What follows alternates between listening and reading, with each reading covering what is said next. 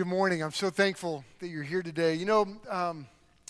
As I think back about my walk with the Lord, my life with the Lord, I'm grateful that I had parents and Robin had parents that taught us this concept that God is no man's debtor. That there'll never be a time where in my life where God will be indebted to me. And I've watched God all through my life. In my family, growing up, my parents taught us the joy of giving. They modeled for us how to give. And my dad was a teacher and a coach. And that was before the big raise that they're getting in a couple weeks, months, or yes. But I grew up with a dad as a coach and a teacher. And the people that would do his taxes and stuff would be amazed at how much that he would give. My parents would give. And they taught us this concept that God has given us everything we have. You know, we've been in the book of Philippians and we're finishing it today, and it's such an incredible book. And I'm so grateful that we've been in it since really January. And we've been just kind of marching through this book. And Paul wrote this book of Philippians, and he wrote it to the church at Philippi. And if you look at the book, one of the things we've seen over and over again is that Paul is constantly rejoicing. He's constantly saying, I rejoice in what God has done. And what's amazing about that is the context of the passage. Paul is writing this as he's chained to a guard. He's been arrested unjustly. He's facing this very difficult time in his life. The reality of his own death is right before him. But yet, he is actually in this place of life that a lot of people could look at him and go, man, God has abandoned you. He was in a really tough spot. But yet, he is always saying, I rejoice in the Lord, and he's praising the Lord. And how could somebody do that? How could somebody be in such a difficult spot, such a big trial, and yet rejoice over and over again? And the reason for that is he'd grown up spiritually. He'd grown up in his faith. He had grown to understand that God is bigger than his circumstances. You know, so often when we're younger in our faith, when our circumstances change, our doubts creep in. But as we grow up in our faith, we recognize that tough times produces faith in us. Tough times are those moments that we recognize, God, you are faithful. I can trust you. I can rely upon you. And this is why it's important for us as a church to grow up spiritually, to grow in our faith, to grow to understand that God is faithful all the time. God is faithful when we can see him. God is faithful when we can't see him. God is faithful in those moments that we understand how things are working out. God is faithful when we go through times that it's not working out in our minds. Now, Paul ends the book of Philippians, and as I was reading this final passage, a question kept coming to my mind that I think a lot of people ask, and I want us to ask it. In Philippians chapter 4, if you have your Bibles, that's where we are today. Philippians chapter 4, and we're going to be in verse 14 through 23 through the end of the chapter. But Philippians 4:19 is a verse that maybe you've heard before, maybe you know, and it's important to look at this verse in light of the context of the passage. Philippians 4:19 says, "And my God will meet all your needs according to his glorious riches in Christ Jesus." I mean, and what's interesting is I wrestled through that this week. God says, I will meet all your needs.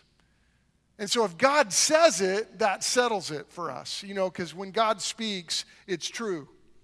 But as I look around, I see a lot of Christians that it seems like their needs aren't being met. I mean, there are times that I've wondered, God, are my needs being met? Are needs being met? I mean, yesterday in my tennis match, we started, I think there are several guys around me that I play against and play with that don't know the Lord. And I just said, hey, can we pray together? Because a lot of these guys were really sad. that we were playing against because they just came from the funeral of the girl at Jinx who passed away last weekend, the cheerleader pom girl at Jinx. And so I said, hey, can we pray for that family? And you know, there are times in my life that it feels like, God, you're not meeting needs, but it seems like sometimes God is not coming through. But Philippians 4:19 says, God will meet all your needs according to his glorious riches in Christ Jesus. Now, you know, two of the reasons that the book of Philippians was written is in some ways it's a receipt. It's Paul sending a thank you letter to the church at Philippi for providing for him. That's one of the things he's doing. Paul is saying, thank you because you gave to meet my needs. It's this moment that Paul says, I just am grateful for how you've given to me. You know, here's the thing about God meeting all our needs. You know, so you may be here and you have some needs. And you're like, God, I don't know if you've come through. And you know, here's the truth. God is always faithful to come through. Maybe it's like Elizabeth and Zechariah. God had promised them, hey, I'm going to give you a baby, but it's just not the right timing. Sometimes God's timing is not yet. But I want you to know God is always faithful. You see Abraham and Sarah. That's the same. That God promised them, look, I'm going to give you a baby, but they had to wait for it. You see these examples in Scripture. And what's interesting is you look at the Bible that God is giving us a promise in Philippians 4:19. He will meet all our needs.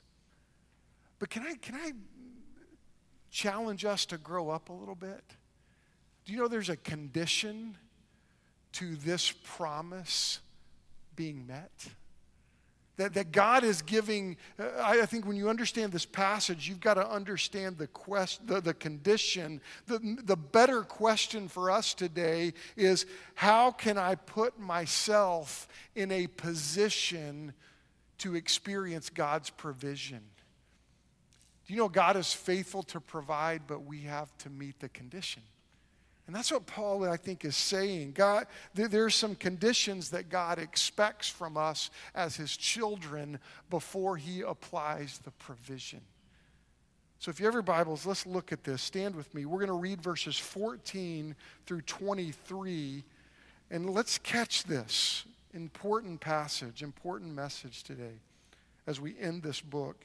Paul says, yet it was kind of you to share my trouble. And you Philippians yourself know that in the beginning of the gospel, when I left Macedonia, no church entered into partnership with me in giving and receiving except you only. Even in Thessalonica, you sent help for my needs once and again. Not that I seek the gift, but I seek the fruit that increases to your credit. I have received the full payment and more. I am well supplied, having received from Epaphroditus the gifts you sent, a fragrant offering, a sacrifice acceptable and pleasing to God. And my God will supply every need of yours according to his riches and glory in Christ Jesus. To our God and Father be glory forever and ever. Amen. Greet every saint in Christ Jesus. The brothers who are with me greet you. All the saints greet you, especially those of Caesar's household. The grace of the Lord Jesus be with your spirit. And this is the word of the Lord. Thank you. You may be seated. Now let's catch some of the details. Look back at verse 14 through 18. We see that God's people were sharing in Paul's trouble. God's people had given, and the church at Philippi had entered into a partnership with Paul, and they said, look, we are going to help you. We are going to help you with the gospel. And what's interesting here is no other church had helped Paul. No other group of believers had come to his aid. And what's interesting is as Paul he thanks them for helping them in Thessalonica. And what's interesting about the church of Philippi helping in Thessalonica, they didn't have any direct benefit from that. I mean, sometimes we want to help people if it's good for us, or if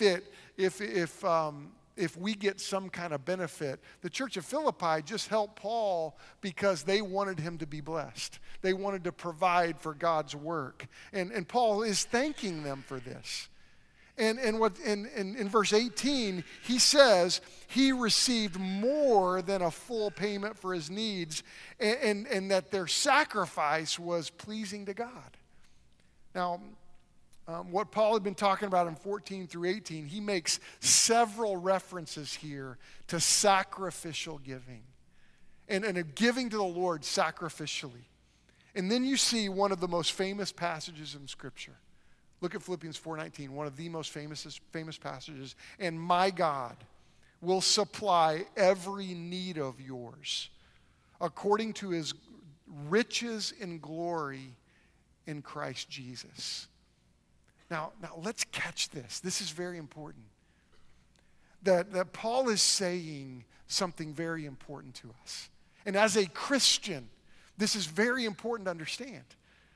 That God's provision is in response to our willingness to give. And when we give sacrificially and give to the Lord, God sees that. And God blesses that. And here's what the Bible teaches. And this in America, it's funny because we get all uncomfortable when a preacher talks about money and giving. And the truth is, there are a lot of bad examples that we've seen. I mean, it was on the news this week. The preacher that was like saying, I need a $54 million jet airplane. I mean, come on. He doesn't. He doesn't need that.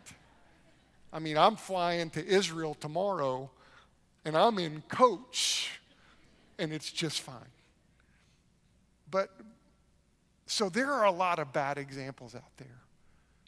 But know this, as a believer, our checkbook reflects what we believe about God. And can I tell you, some of us have stopped growing spiritually. And you can trace it back to a misunderstanding of all your stuff, all of our stuff. Because see, everything we have is from God. Everything. I heard an amazing story about a lady in our church, and I've not asked permission, so I'm not going to use her name, but she talked about how she grew up. Paul told me about this last night, how she grew up learning to give. They had grapes. They farmed grapes, and her dad would look at the 12 rows of grapes that they would sell. And the row that had the best grapes, he said, that's the Lord's. And they sold that one first and gave everything to the Lord. She goes, that's how I learned to give. And the truth is, point number one is this, and we see it in this passage, is this, that it is impossible to outgive God. Do you know that? It is impossible to outgive him. And I pray that we are a church that matures in our faith, that we mature in our trust in the Lord, that we mature financially, that we learn to be givers, that we learn that everything we have is God's. And you know what Paul is saying in this passage as he talks about and thanks the church of Philippi for their sacrificial giving, he's really referring to what Jesus said. Jesus said in Luke chapter 6, verse 38, give and it will be given to you. Good measure, pressed down, shaken together, running over. Isn't that crazy? Isn't that funny? Give and it will be given to you. Good measure, pressed down, shaken together, running over will be put into your lap. For with the measure you use it, will be measured back to you. The condition of the promise of God's provision is that we must first give. And Luke 6:38, that's exactly what I think Paul is referring to Jesus' teaching here.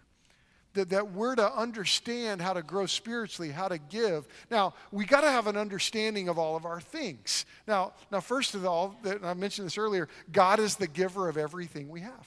You know that, right? Everything you have, God gave it to you.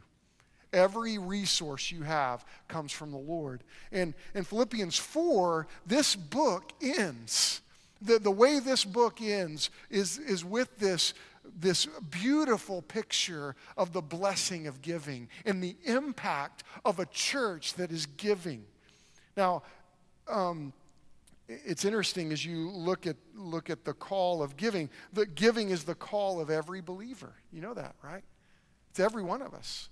Like for our family, we're teaching our kids the value of giving, from their allowance or to they're starting to get jobs. And we've been challenging our children to, I'll give to the Lord. We've been challenging them to see their stuff as given by God. Everything they have is given by God. And it's a call for every believer to give. And here's something that's very important. Giving is a discipline that becomes a joy. And this is what I want us to see. That when we give, we learn the discipline of giving, it becomes a joy in our lives. It is so much fun to give. And when you get the taste of the Lord using your giving, and I'll tell you what, it's contagious. It's one of those things that I read in a book recently called Bounty that James Callison gave me, and he said, the author says in the book, I've never met a former tither. Because once you start tithing, you're like, oh man, I can't stop this. Because it's a discipline that becomes a joy in your life. And now, let's think about that idea. Giving is a discipline. So it's a command for us. And without apology, God is teaching us and leading us and commanding us, look, you need to do this. You need to learn to be givers. And when you think about this church, they had done this. Now, Acts 16 tells us about the beginning of the church at Philippi, and it's such a cool story because Paul goes into this region on a missionary trip, a mission trip. I mean, we've got all kinds of kids going on mission trips. My daughter is left this morning for Spain, and we have a group going to England, and there's so many kids going on mission trips. Paul went on a mission trip. And he goes to into Philippi, into this region, and he meets Lydia, who is a seller of purple. She's a businesswoman, and she's successful, and she comes to Christ. Then Paul leads a Philippian jailer to Christ, and he's a man of influence. He's this jailer, and he comes to Christ. And then there was this slave girl who was prophesying, and she gets saved, and all these people were ticked, and they were giving money to this girl. She gets saved, and so this church, they saw God move. And so they used what they had and who they were for the kingdom. And this whole church, they were giving to Paul. And here's what's interesting, and I want you to see this. This church set the example for giving, and look at what we're doing. Here we are in 2018. And we're looking at the church at Philippi, this church that as they were giving to Paul, they didn't know that for the rest of time, that God's people would be looking at their example and following the example that they set. And can you imagine heaven right now for this group of people? The fact that they ran so faithfully, they ran their race so faithfully that generation after generation has followed their example. Folks, isn't that the kind of church we should be? I mean, shouldn't we be the kind of church that sets the example for those that follow us? Because if we do our job right here as a church and we are faithful right here, then the generations that follow us, if Jesus tarries, there should be a vibrant work here for even after all of us are gone. And I believe that when we get to heaven, we will remember and we will know one another. And I think we'll get together and talk about the way God used us. And so I think this is important. The church of Philippi, they set the example.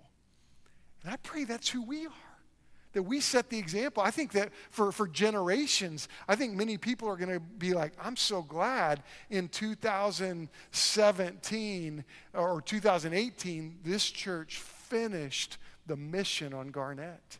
I mean, that's a ministry that's going to continue for generations. Have you seen that building? It's so cool to drive by.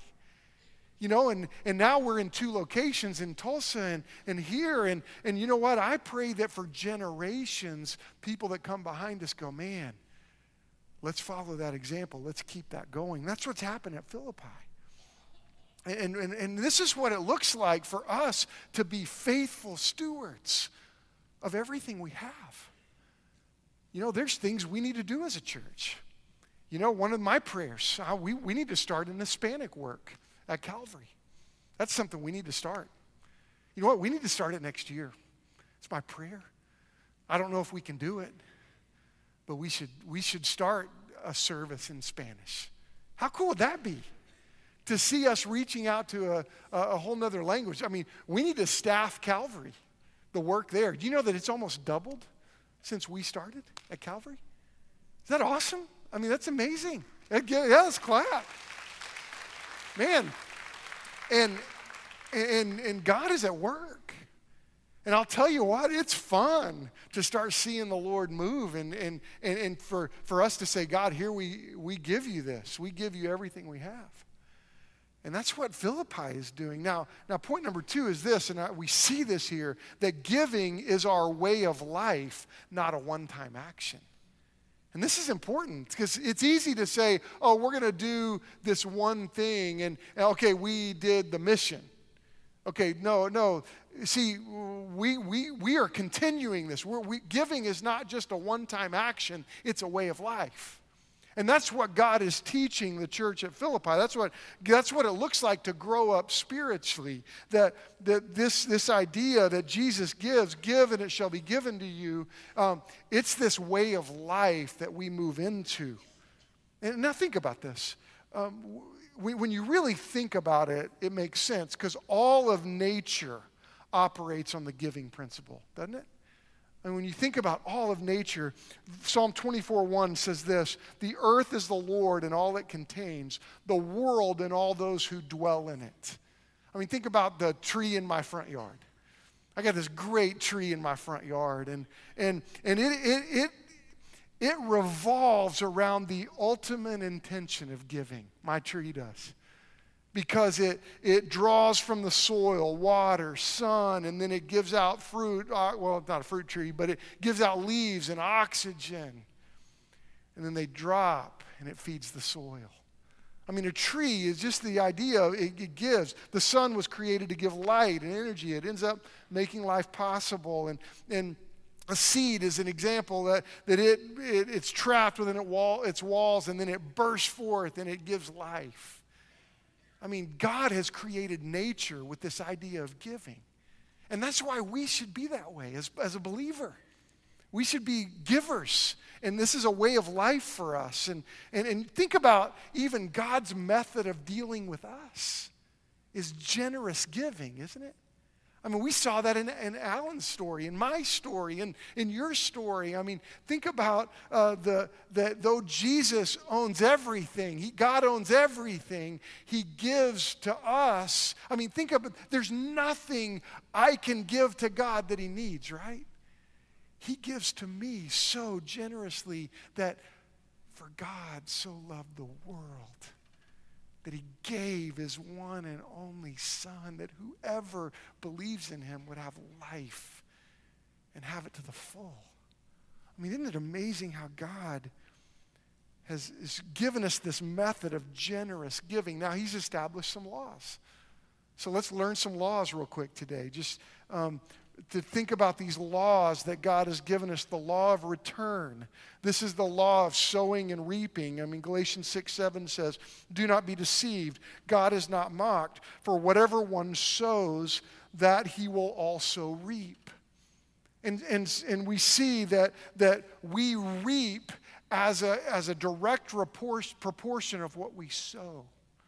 And this is why I pray that we're a church that becomes a more generous church, a more giving church, a more mature church, that we grow up in maturity.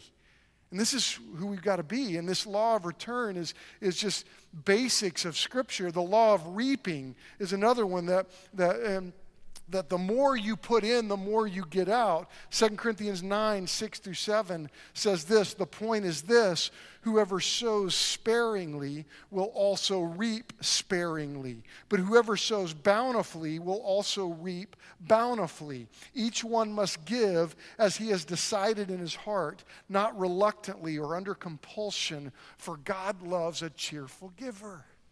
And see, this is why, if you... we generally just teach through the Bible, teach through the text. And this, I don't harp on giving. But let me tell you something. We're called to give. And the truth is we need to mature in this. And this is this idea that God moves us and God is leading us to become cheerful givers, not reluctant givers. But God, I want to give to you. And the more you grow spiritually, the more you begin to understand all that we have as God's, the more cheerfully we do that. And I pray that we can understand this. The law of return, the law of reaping. We also see the law of service, because it's not just our money, it's our lives, it's our time, it's our work. We should strive together and labor together for the Lord. And we see this because, and you've probably seen this in your own life, that haven't you noticed that when you start serving, you start feeling more joy? Have you noticed that? Like when we get a lasting purpose. We get a fulfilling purpose by serving. I mean, it's interesting, as Alan and I've talked, and he was like, man, Jesus came, I got to start serving. I got to serve. I got to start giving my time to the Lord. I got to grow in this. Because, man, that's what happens when Jesus moves us and grows us. And I love verse 15, in John 13:15-17. Jesus said, For I've given you an example that you should do as I have done to you. Truly, truly, I say, a servant is not greater than his master, nor is a messenger greater than the one who sent him. If you know these things, blessed are you if you do them. And it's this idea that God, when we start giving of our resources, of our time, of our prayers, of our efforts, man, you start experiencing blessing like you've never known before. And we see this. A practical example is in our marriages, right? I've learned that in my marriage that when I look at Robin and say, I want you to meet my needs, our marriage struggles. But when I look at her and say, you know what, I want to do what I can to meet your needs, I'll tell you what, it's our marriage flourishes. And, there's a great example of this. I saw it lived out in Cambodia, because there's a sweet lady named Samadhi. And she was married to a pastor, and it was an arranged marriage. And she's like 20 years younger than her husband, and she didn't love him. Her parents said, you got to marry him. And she goes to Liz. He's a pastor, and she goes to Liz Roark, and she said, I don't love him. I want to divorce him. And Liz says, look, I know your marriage didn't start like you wanted, like you chose, but look, God brought you together. I want to challenge you to love him, to choose him. And she was like, okay, because God said it, I'll do it. And then a few months later, he has a stroke, and he's now disabled. You know what's interesting? When I was in Cambodia, somebody shares her testimony with me. She goes, I love Savin Ra more. I didn't love him before, but now I love him. And what's interesting is now she's caring for him selflessly. He had a stroke, and so selflessly she started caring for him. And guess what? She starts loving him. And that's this law of giving, this law of return, this law of service. That the key to happiness is giving it away. And Matthew 16:25, Jesus said, for anyone who keeps his life for himself shall lose it. Anyone who loses his life for me shall find it again. And this is this idea that you can't outgive God.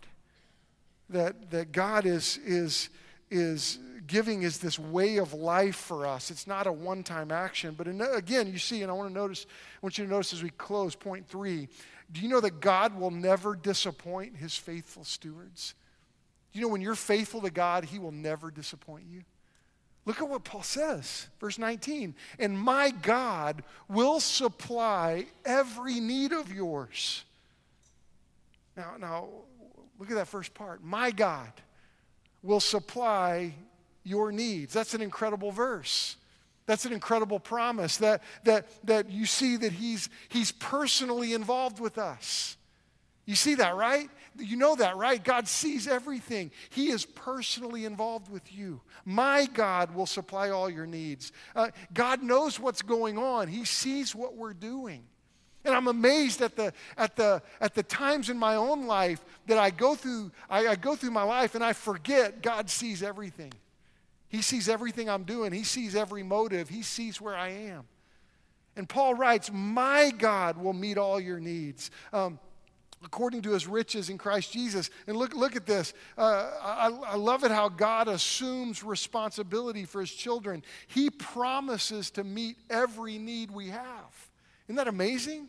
My God will meet how many of your needs? How many? How many? All our needs. I mean, think about this. My God who sees us will supply all my needs. Now, this doesn't cover all my wants, okay? God doesn't meet our greeds. I don't know if the guy got his plane or not. I didn't look because I had a bad attitude about it. And I was mad about it. But the truth is, God doesn't meet our greeds. He meets our needs. And sometimes we think we have needs and we don't. They're not a need. Come on. We got to understand this, that God, my God who sees us, he meets all of our needs. And look, I want you to notice this. He promises to meet every need we have, but notice his resources. Do you know that his resources are plenty? Think about God's resources.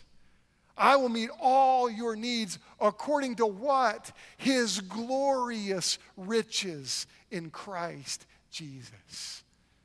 He meets everything. And I want you to know, I've seen it. I'll never forget the first year of the ambassadors. Never forget it. We started this baseball ministry, and we had no money whatsoever, and we were starting it from scratch. I was putting it on my credit card. We were paying for it. We had the money. I didn't put it on the credit card until we had the money, but we were paying this as we went.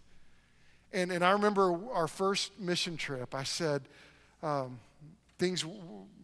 were $25,000 short on July 3rd, 2008. And I met with Julianne Sullivan, and I said, okay, we're short $25,000. And I said, okay, if we don't have the money by Thursday, by Friday, it was a Wednesday. If we don't have the money by Friday, we're going to have to not go on this mission trip. I get on my knees in my office. I said, hey, God, I love you. It's been awesome. This has been amazing so far. We've watched you work in awesome ways. I thought we were supposed to go on this mission trip with this baseball team. But Lord, I don't know if you noticed, we were $25,000 short. But we are. I had a meeting today, Lord. If you didn't see that, just wanted to tell you about it. And the Bible says you own cattle on 1,000 hills. Could you sell one of those? Or somehow help us? And I remember getting on, as I'm praying right then, God put a name on my mind. So I called Dr. Jordan at the Baptist building. And he committed $5,000 right there.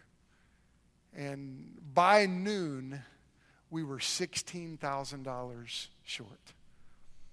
And I'm praying again, Lord, hey, it's been awesome. Man, we're only $16,000 short right now, but hey, Lord, we're still short $16,000. And a name came to my mind. And I called and left a message. And at 5:30 that day, Pete Cantrell called me from Ada, Oklahoma.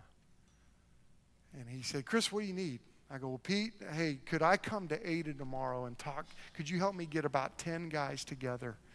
Because we need $16,000 to finish this mission trip. He goes, oh, Chris, you're way too busy for that. I got that. And I go, excuse me? Man, you're way too busy for that. You need it tomorrow? I got that. I was standing at church dinner. I was walking through the hallway. I'd walk by the church dinner on Wednesday night, and I start weeping. I watched God provide $25,000 in one day for us to follow the Lord. I've not only seen that in ministry, I've seen that in our family. Can I challenge us? Can we grow up into maturity as followers of Jesus?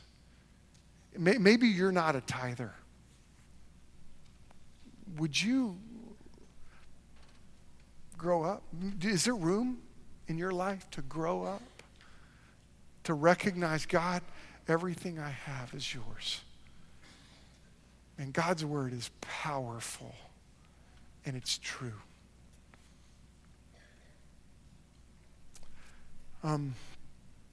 The reason that I've learned to trust him is because he saved me. He saved me. Do you know Jesus? Are you walking with him?